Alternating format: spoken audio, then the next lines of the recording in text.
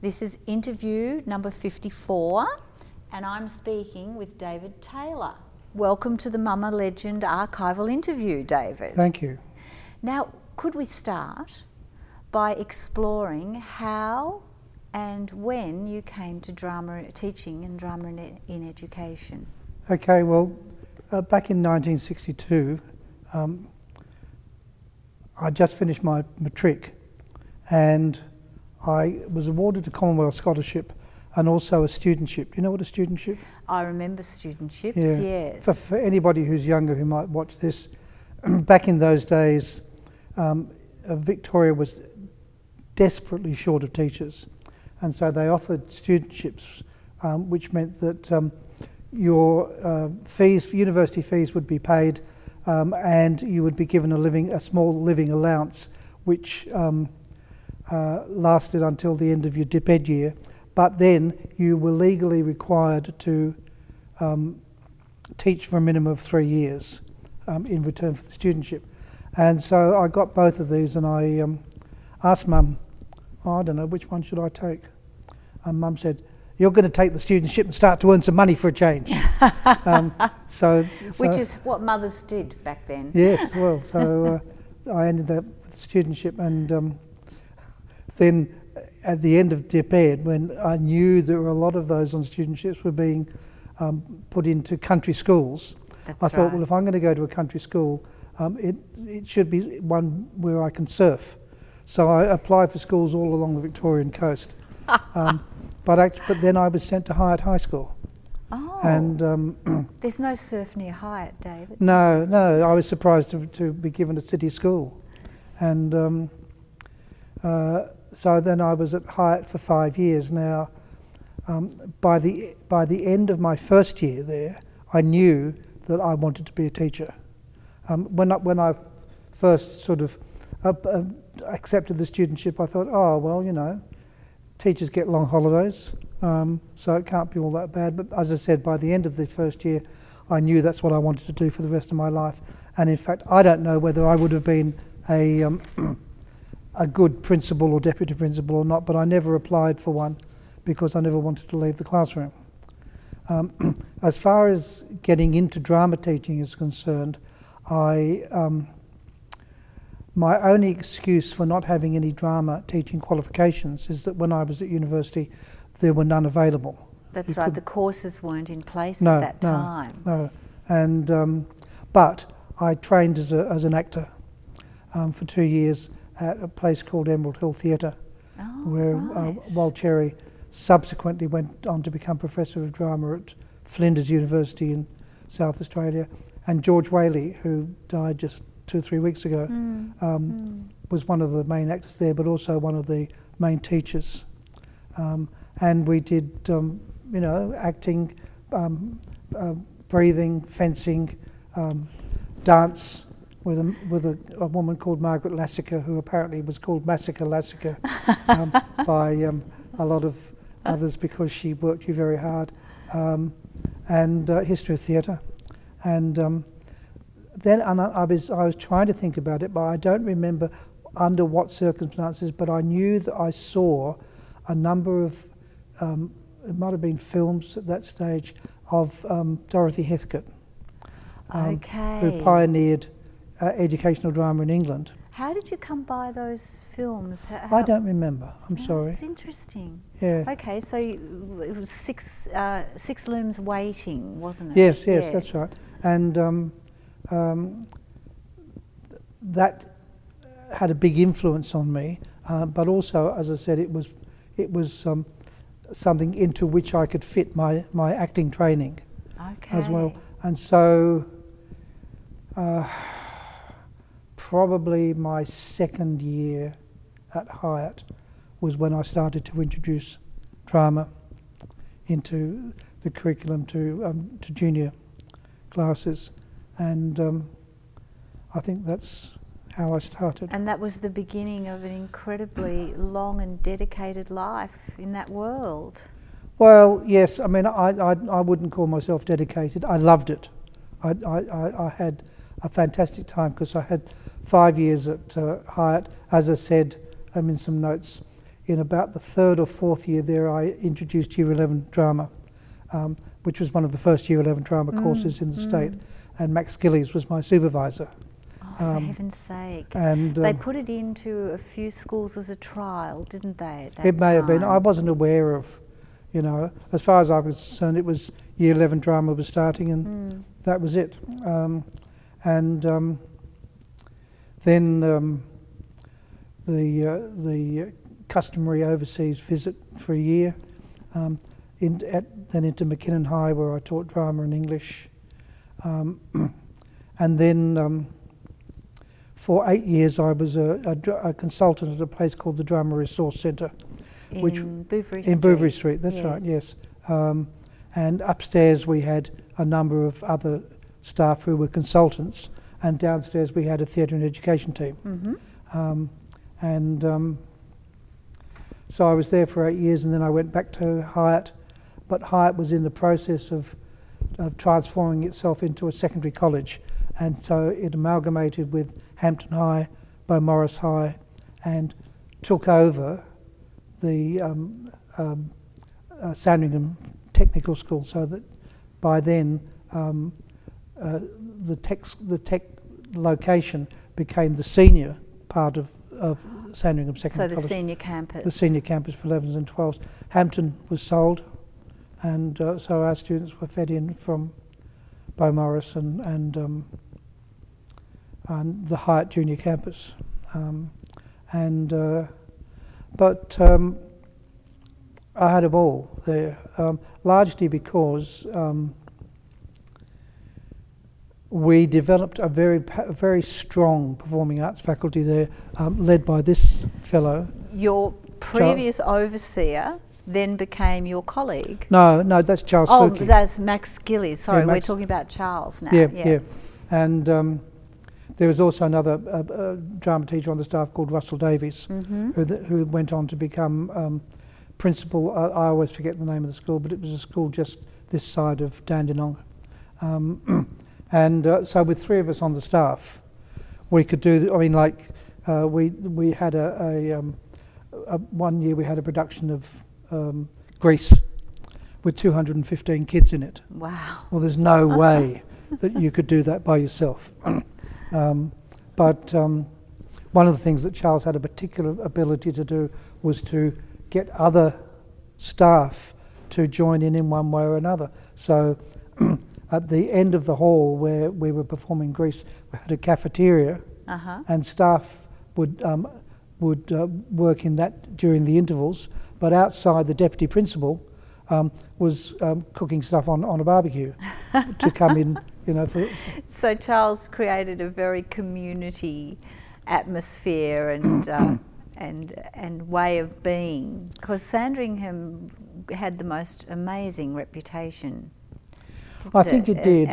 It was very, very ahead of its time in that regard for performing arts. I mean, at one stage, I don't know why, but we had all the performing arts students in the new drama area, and there were about 250 of those. That was the Year 11 and 12 drama and theatre studies, and the music students and the dance students. And one of us, and I don't remember who, but one of us, for some reason or other, asked those kids who had an equity card, which is like an actor's trade union card, to put up their hand, and 70 kids put up their hands. Were working in the industry. Yeah, were working in the industry. That's extraordinary. So, plus the fact, which is in a sense, by the way, but we had a staff there, overall staff, who were very, very friendly, really good to be with, and it made the whole thing very pleasant, even despite the fact that, you know, there were times when we were working 6 days a week, because we'd have a rehearsal from 10 o'clock in the morning till 7 o'clock at night on a Sunday, and so on and so forth. And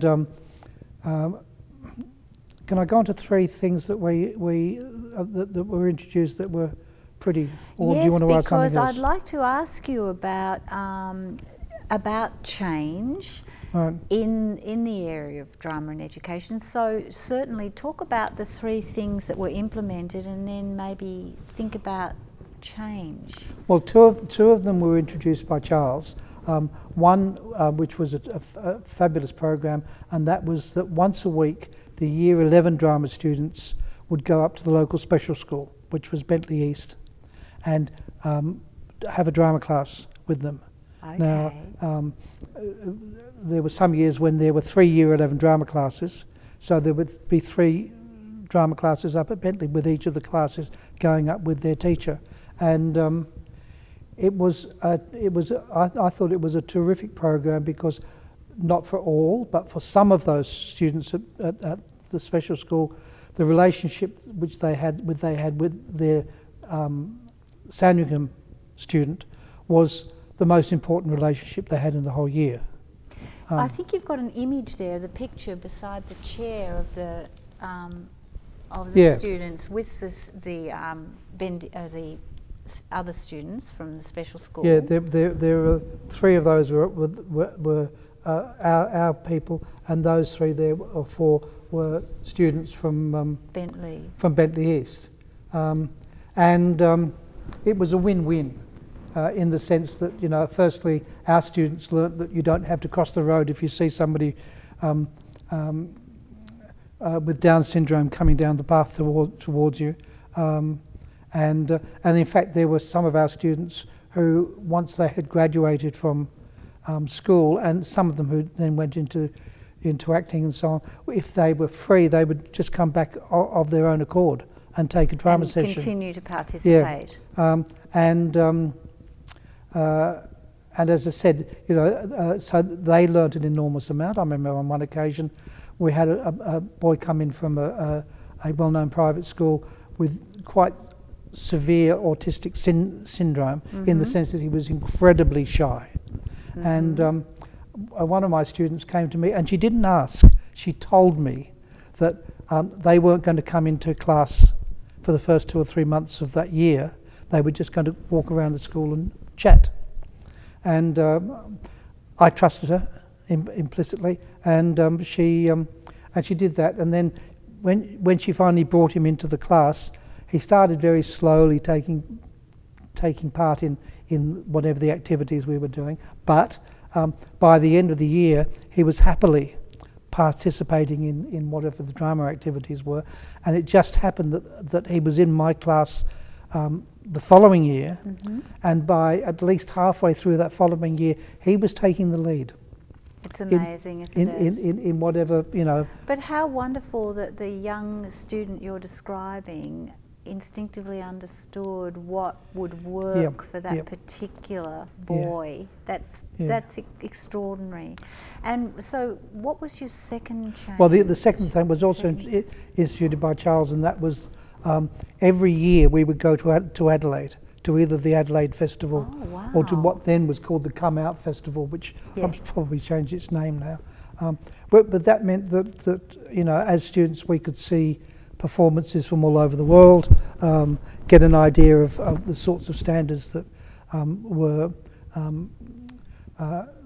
were available if you went overseas, or that you would have to live up to. We also would do one session at a local special school there in the 10 days or so that we were there. Carrying that tradition. Yeah. Although I did notice that the kids at that special school seemed to have a much higher level of disability than the ones at Bentley East. For example, I remember one really skinny little kid there who was the product of fetal alcohol syndrome, and so on. So, but so I mean, every 2 years. We would go to the Adelaide Festival, which meant that on one of the 2 years, 11 or 12, the students would see the Adelaide Festival. And then the other year was Come Out Festival, was when mainly young performers, by young I suppose they were, you know, up to 22, 23, whatever it is, from various groups around the country would perform. You know, it was a terrific time. We enjoyed ourselves. Often the kids didn't get to bed till midnight, but hey, you had to be up at Nor did you. Well, one of the things was that Charles could happily stay awake till 3 o'clock in the morning. Oh, right. And then get up at 6 and start working. and I was a day person. So after 11 o'clock, I was non-existent. So you'd hand the baton over. Yeah, oh yeah. I mean, and we had a number of staff there, not just the drama staff. Yes. Who would be driving the sort of minibus around to take us to different places and so on. The third thing I think that was important was, in fact, suggested by our principal, Patricia Robinson. Wow. And that was, instead of going to Adelaide, let's go to England, or England and America.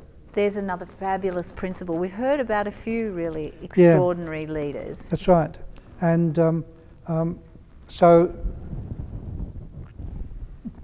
93, 95 and 97, I think after I left in 91, 99 and 2001, we went to England. We went first to King's Lynn to perform in the King's Lynn Arts Festival there. But our students were home hosted by students from there as well. And after King's Lynn, we would go to London and see as much theatre in the West End as we could fit in the time. And so how long were you there for, David? About 3 weeks altogether. Oh, so that's quite a good stay. Yeah, but then part of that was also in California. Okay. So we'd see a lot of theatre in London. Take the kids on a couple of excursions. One of them was to Stratford-on-Avon, and we'd go to the Shakespeare Museum and so on and so forth. We would also stay, because I'd been previously, because I was from England originally, but stay or visit one part of the Cotswolds.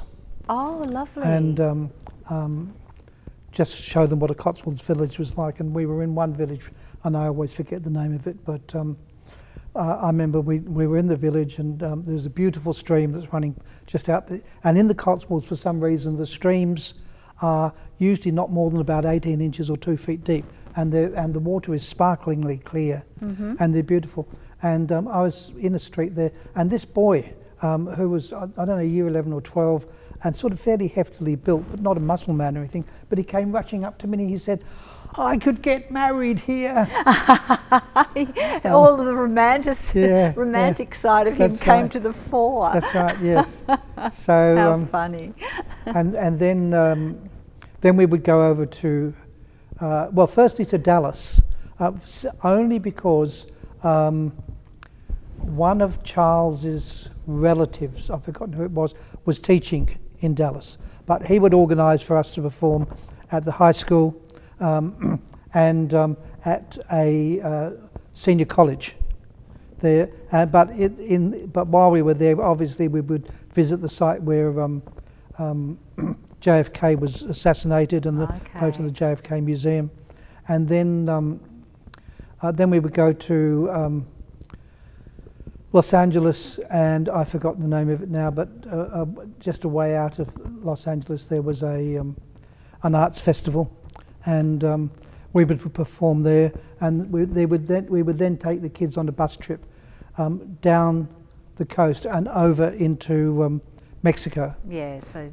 down through the Panhandle. Yeah. Yeah, and we didn't. I've forgotten. You might remember it. The name of the town just over the border, but just visiting there, it gave the kids an insight into a totally different lifestyle, because Mexico is not exactly London or Los Angeles. No, it's a very different world. That's right, and this travelling overseas, I think also was useful for two other reasons. Firstly, it gave kids an insight to travel and what the processes are, and how to look after yourself when you're travelling, and so on and so forth. But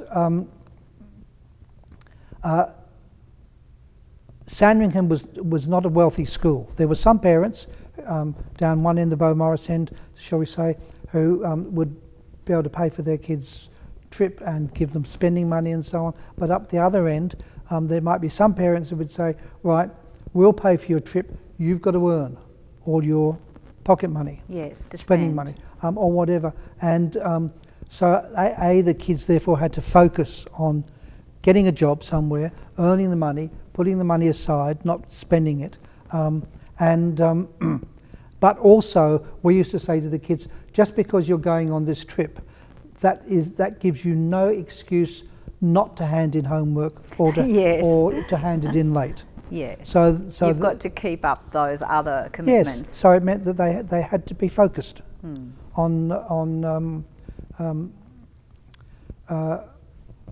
every aspect of their lives for that period, because it was often about 15 or 18 months that kids would sign up. Yes. Or parents would sign them so up there's for lots the of trip. time, and then pay in instalments. Yeah, and that's get right. it That's right. organised. Yeah. And we had somebody who gave us an enormous amount of help with that, and that was a fellow called Murray Thompson, who was the son of Lindsay Thompson, who was the premier, of really? Victoria, and Murray was the local member,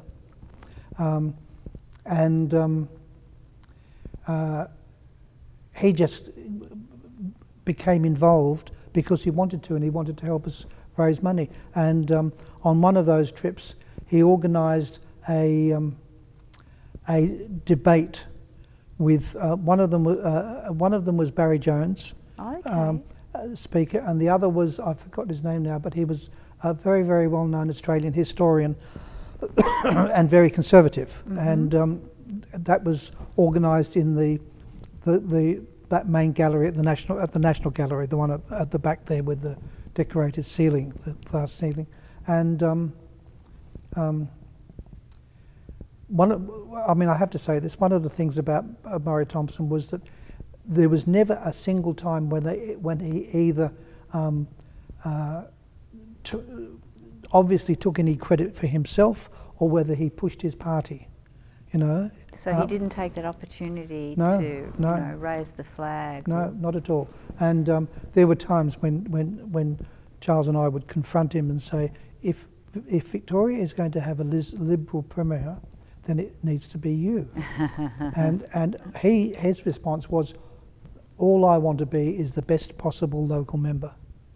Yes. And it sounds like he helped you make amazing change and introduce the students to incredible experiences. What you're describing runs true to the adage of, it takes a village to raise a child, and it seems as though Charles had a knack of doing that, within his own school, but also drawing on external resources to give these young people really meaningful experiences. Could I ask you about highs and lows in your career, David? You could go in any order. When have you had what has been a particularly high point, memorable point in your career, do you think? That the only reason that's a little bit difficult for me to answer is because I enjoyed almost the whole time. There may have been, in one respect, I suppose it was a low point because one year when at Hyatt, I had to play band as the school play. Oh. And that was Marat Sard. Really? But I think it was when I came back there in about 1985, and I did it, and so that was my revenge. You finally got your way. Yeah. I wasn't devastated when it was banned, and I think I found something else to do at any rate. But in the whole time at that school, there were occasionally very, very minor things. When I was at McKinnon, one of the teachers, who I won't name, and I'd chosen to do Peer Gynt as a school production, and he came up to me and he said, "I hope that you'll treat the rape scene very carefully." And rape scene, Peer Gynt, and all he was referring to was the time when Peer Gynt escapes from his town or whatever it was and takes a young girl up to the top of a mountain. That's right. All. But as far as he was concerned, it was a rape scene,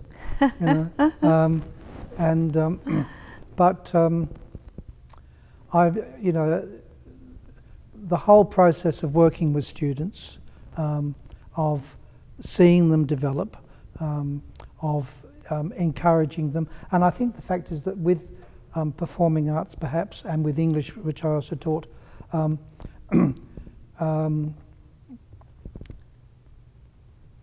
there comes times when what you're doing with the kids echoes in their own existence, and you become closer. So I've got, Fiona yes. Was an ex-student. Yes. Then she went off and trained as an actor and worked like that for a couple of years, and then she came back as a colleague.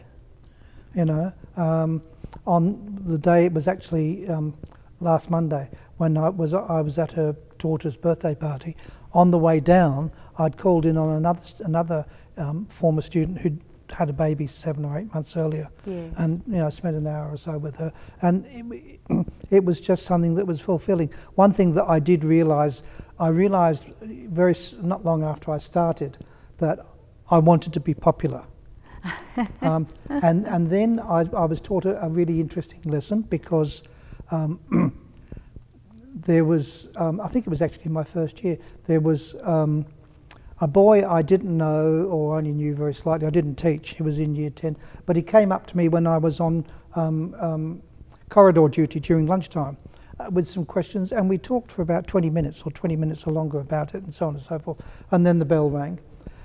Then at the end of the year, with the year 10 class that I was form teacher of, I expected, not presents, but I expected Christmas cards and so on, only because it was what I used to do when I was at school. Mm-hmm. And I didn't get a single one. But from this boy who I spent 20 minutes with, one day during the year, I got a card and a gentleman's flash soap or something, but I got a present. And what that made me realise was that, yes, I would probably be popular with a quarter of the kids, I would probably be unpopular with a quarter of the kids, and there'd be half of the kids who wouldn't care whether I lived or died, and so whatever happened would happen. But so if you were to send a message or give some advice to emerging and up-and-coming drama and theatre teachers, what advice would you offer them, David?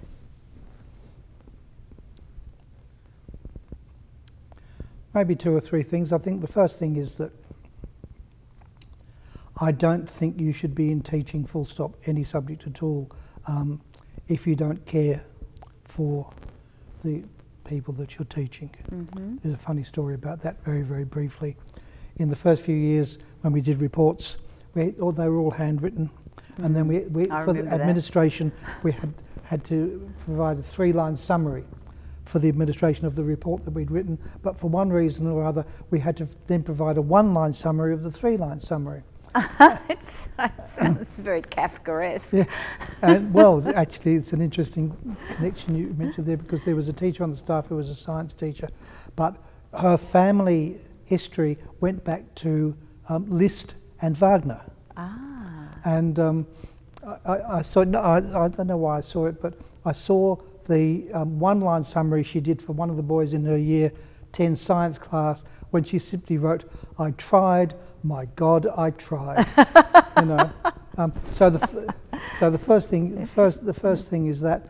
The second thing I think is that you have to be conscious of the importance of the subject and of the subject matter that you're teaching. You have to believe that they are contributing.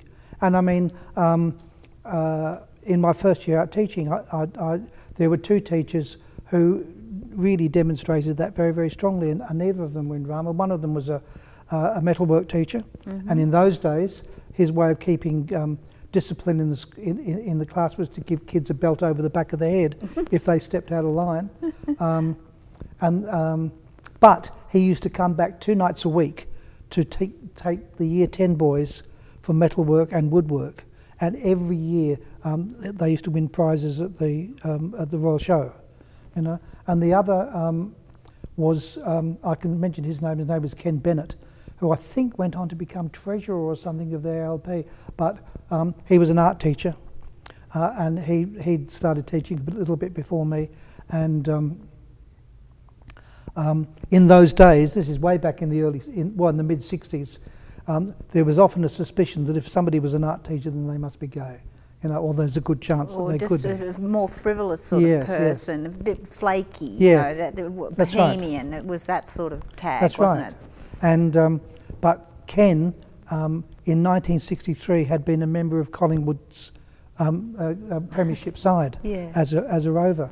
And when he stripped down to take the boys for football training, and he was shorter than me, and they saw the way he was built, there was no way any of them was going to step out of line. And he was the form teacher of one of the Year 10 classes, and one of the kids in that class put a kid in hospital on the very first day of school because he kicked his head in, But Ken Bennett worked with those kids, and they came to respect him so much that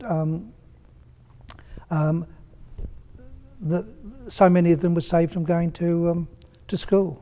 To jail. Yes, to jail or taking other pathways that would have been unproductive. Well, I mean, and damaging. An example of that was a number of years later. I was on the Hyatt campus at a car boot sale, and this guy in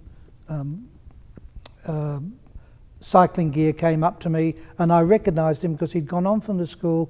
And he'd become a fairly successful accountant, but also he was an agent for a number of AFL footballers. But he came up to me and he just looked at me and he said, "You saved me from going to jail when I was at school." And I said, "Oh yeah, how was that?" And he said, "You had me in the backstage team for the college play." Yeah. And I said, "Well, in that case, it wasn't me who saved you at all. What it was being with a group of people where you were dependent on each other, when you had to make a contribution, where it was quite obvious if you weren't making a contribution but hanging about, you'd get snapped at by somebody or other." And in fact, with any college production, the backstage crew is just as important as the people on stage. They're vital to what's going on. So there's mutual respect there. That's right. Yes. And so him having having been involved in that was the thing that saved him for some reason or other. So having respect for the students. By my second year, I realised that the only advantage that I had over some of the students I was teaching was I was a few years older and a bit more experienced because they were smarter than I was.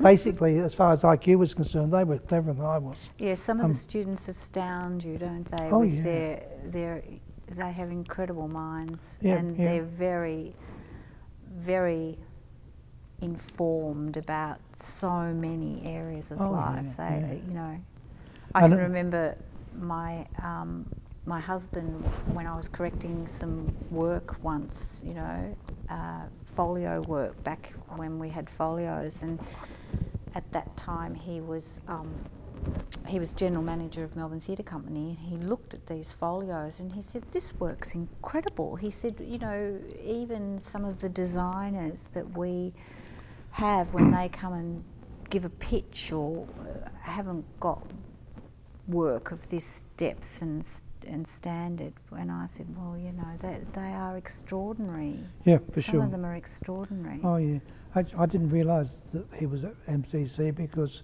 this is entirely by the way. But when I was in England, I went to a school called Tiffin Boys School. Oh, Tiffin, yes. Do you know? Did you know? No, but I know people who have their child at Tiffin. Oh right, because when I was doing my acting training at Emerald Hill Theatre, our voice trainer, and I've forgotten her name, was an ex-student from Tiffin Girls. Ah. And so on. But I mean, so it's that respect for it's valuing the subject you're teaching, respect for the students, not seeking to be popular, whatever it is, and I suppose it's simply just enjoying being with them, enjoying seeing them develop. I think might have been last year. I was at an art craft thing that was being held in a scout hut down in Sandringham. And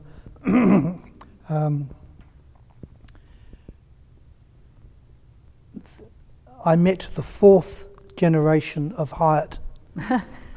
When I first started teaching, there was a lady there called Elvira Chidsey, and she was on the staff teaching maths. Then I taught her daughter Claire, who, God knows why, but did French with me in year 11, because she must have been at least, she was quite old, she was at least 26 or 27 by the time she got her PhD in nuclear physics. Oh gosh, yes. And then I taught her 2 daughters back then at Sandringham, and then I met this little 2-year-old who was the 4th generation. Who's the 4th generation? Yeah. It's incredible, isn't it? Yeah, to be in a position to see that passage of time. Yeah. David, an illustrious and brilliant career, really, full of extraordinary highlights and working with wonderful people. Sometimes you just stand still and you think, gee, wasn't I lucky to land in this paddock, in this world? I always felt very grateful for my career. Now, also, just to finish, we do have a number of texts here. Yeah. That in one respect, the most significant one is this one. Yeah, I remember this. I remember this text. Yeah, we produced this when I was at the Bouverie Street. Bouverie Street, yes. The resource centre. We got a lot of complaints from primary principals because they only got one copy of this per school, and they wanted copies for for more than one all their teacher. Staff. Along with that, we also produced this one that was mainly written by a fellow called John McLeod.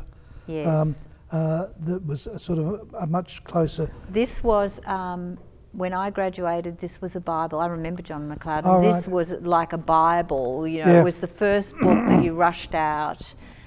There were a few at that time. A Drama is Real Pretending was one, and the other one was Exit Pursued by a Bear. Do you remember? Oh, right, yes, yeah. That was Hogan's text, yeah. Yeah. And then... And then there was this one that I wrote, or that I was asked to write by somebody or other, which was, again, for primary drama and so on. when I was at the dramas at Bouverie Street, there may have been more than just me, but I found myself representing drama on the primary language committee. And so it was through increased exposure with primary language committee that I wrote that.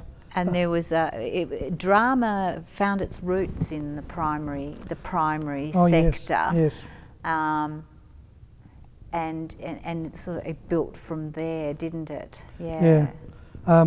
This is I did Hamlet as a Year 12 production one year, and after I'd finished doing it, I thought there's more to be told about Ophelia than Shakespeare tells in his text. So I wrote this, which starts off with Ophelia as a 14-year-old, very spunky, very up, very full of energy and confidence. The first act finishes, my first act finishes where Shakespeare's first act starts with the death of old Hamlet. And it shows how over the years she was just, ground into the ground by Hamlet and by her father Polonius. By Polonius as well, yes, how she's taken advantage of or manipulated, isn't she? Yeah. Fantastic. And this one here? This one was, again, came out of my drama experience because, as it says, it's language games for parents and little kids. Okay. To help develop their language abilities. And some of those that I include were ones that we did in class. For example, in the lower primary kids, you get them in pairs, one of them closes their eyes, and then I put whatever's in terms of furniture around and on the floor and so on, and they have to be led round by the person. But as they're leading them around, they're telling a story of where they are and what they're doing and what they're climbing over now and what it is and so on and so forth. And using descriptive terminology. That's just in case anybody watching happens to be in publishing. Fantastic. Because I've self-published these, but I need an agent. But there's one I don't know if we're about to finish, but there's one quite funny story that I'd like to mention. When I was at the Drama Centre, I was up in Mildura doing some work with primary teachers, and I was introducing them to the idea of improvisation and the fact that improvisation could also be used as a way of exploring different topics. Yes. And the topic we were looking at was status, and I had two women improvising a situation where they were the last two. One of them was going to be chosen as the special secretary or whatever it's called to the CEO of a particular company. And what they had to do in this improvisation was try to achieve higher status than the other. Over the other. And finally, almost finally, one of them said, "Well," she said, I had dinner with him last night." And the other one said, "I had breakfast." Well, on that note, David Taylor, I toast you. Thank you. You could don't drink this, incidentally. This is a prop. Okay. Drama is real pretending. Yes. Congratulations, David, and thank you so much for participating in our interview series. My pleasure.